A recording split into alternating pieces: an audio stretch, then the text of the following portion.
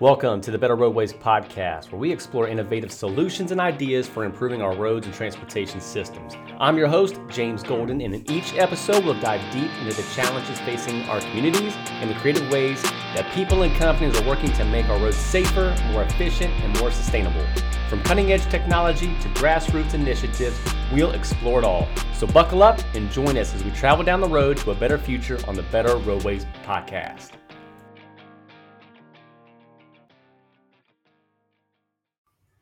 Okay, on this episode, we're going to talk about network optimization, backlog, things like that. What does this really mean? So first and foremost, here's what I'd like to tell you. If your approach to measuring or quantifying your backlog is simply taking a look at how many centerline lane of pavement you got out there, roadways is a pretty popular case right here. I got 100 centerline miles of roadway. And if you translate that into square yards and you're simply saying, well, I've got all this pavement out there. I know it's $15 a square yard to bring it all up to 100. That's my backlog.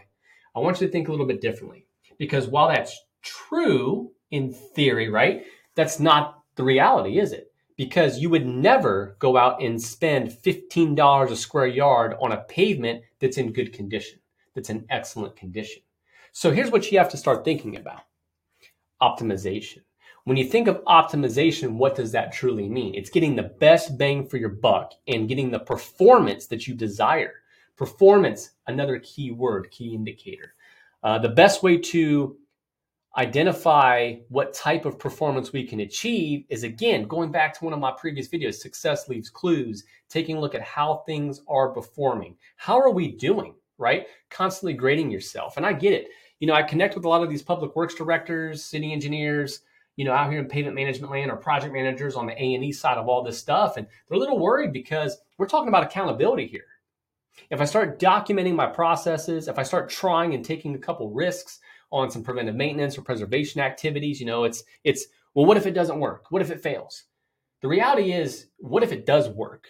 What if it does, provide a success story? And again, going back to that previous video, success leaves clues. Go network and find the case study and employ it and do it over and over again. Measure your results.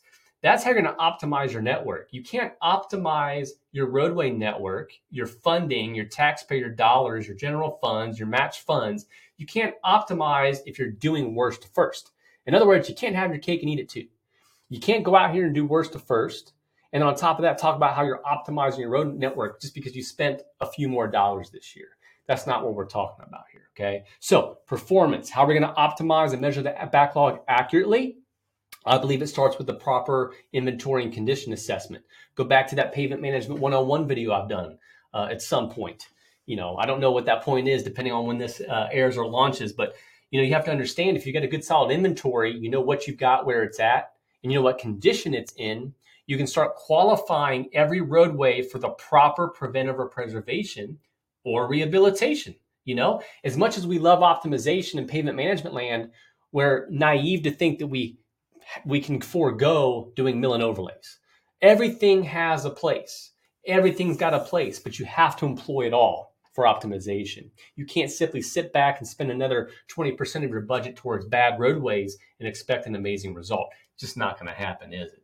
So again, optimization, identifying the backlog appropriately. Take a look at condition categories. If you got a 0 to 100 scale, I challenge you, break that into, say, 5 condition categories at 20 PCI breakpoints, right? Take a look through networking with those around you that are already employing these types of preventive and preservation activities. Talk to the contractors. Believe it or not, yes, they want to make a sale. Of course, everyone wants to make a sale. But if you find the right contractor, they will lead from a position of value. And that value will help lead you to a better decision-making process, a data-driven decision process, right? And that's what's important. Ask the hard questions. Go look for the real results, okay? If you're interested in microsurfacing, for example, as part of your optimization plan, don't go look at a roadway that was microsurfaced last week. Go look at a roadway that was microsurfaced 5 years ago, 7 years ago. That's about the life expectancy, by the way, everybody. About 5 to 7 years in there. So if you're looking at a micro that was done 10, 12 years ago and it looks bad, of course it looks bad. That's because that individual abandoned the program. They abandoned the process. That road was not designed to have a wearing course to last 12 years. It was 5 to 7. Think of all this logically. If you can identify the break points, maybe it's rejuvenation in the 9100 scale, crack fill program in the 80 to 90s, microsurfacing, slurries, chip seals, and that's say 65, 75 to upwards of an 80 PCI. Maybe employ some cape seals, and that 60 PCI and up. And then, of course, your milling and overlay strategies at 50 and below. Take a look at that, measure the result. You'll find the opportunities. You'll find what your optimization strategy will truly look like. Until the next one.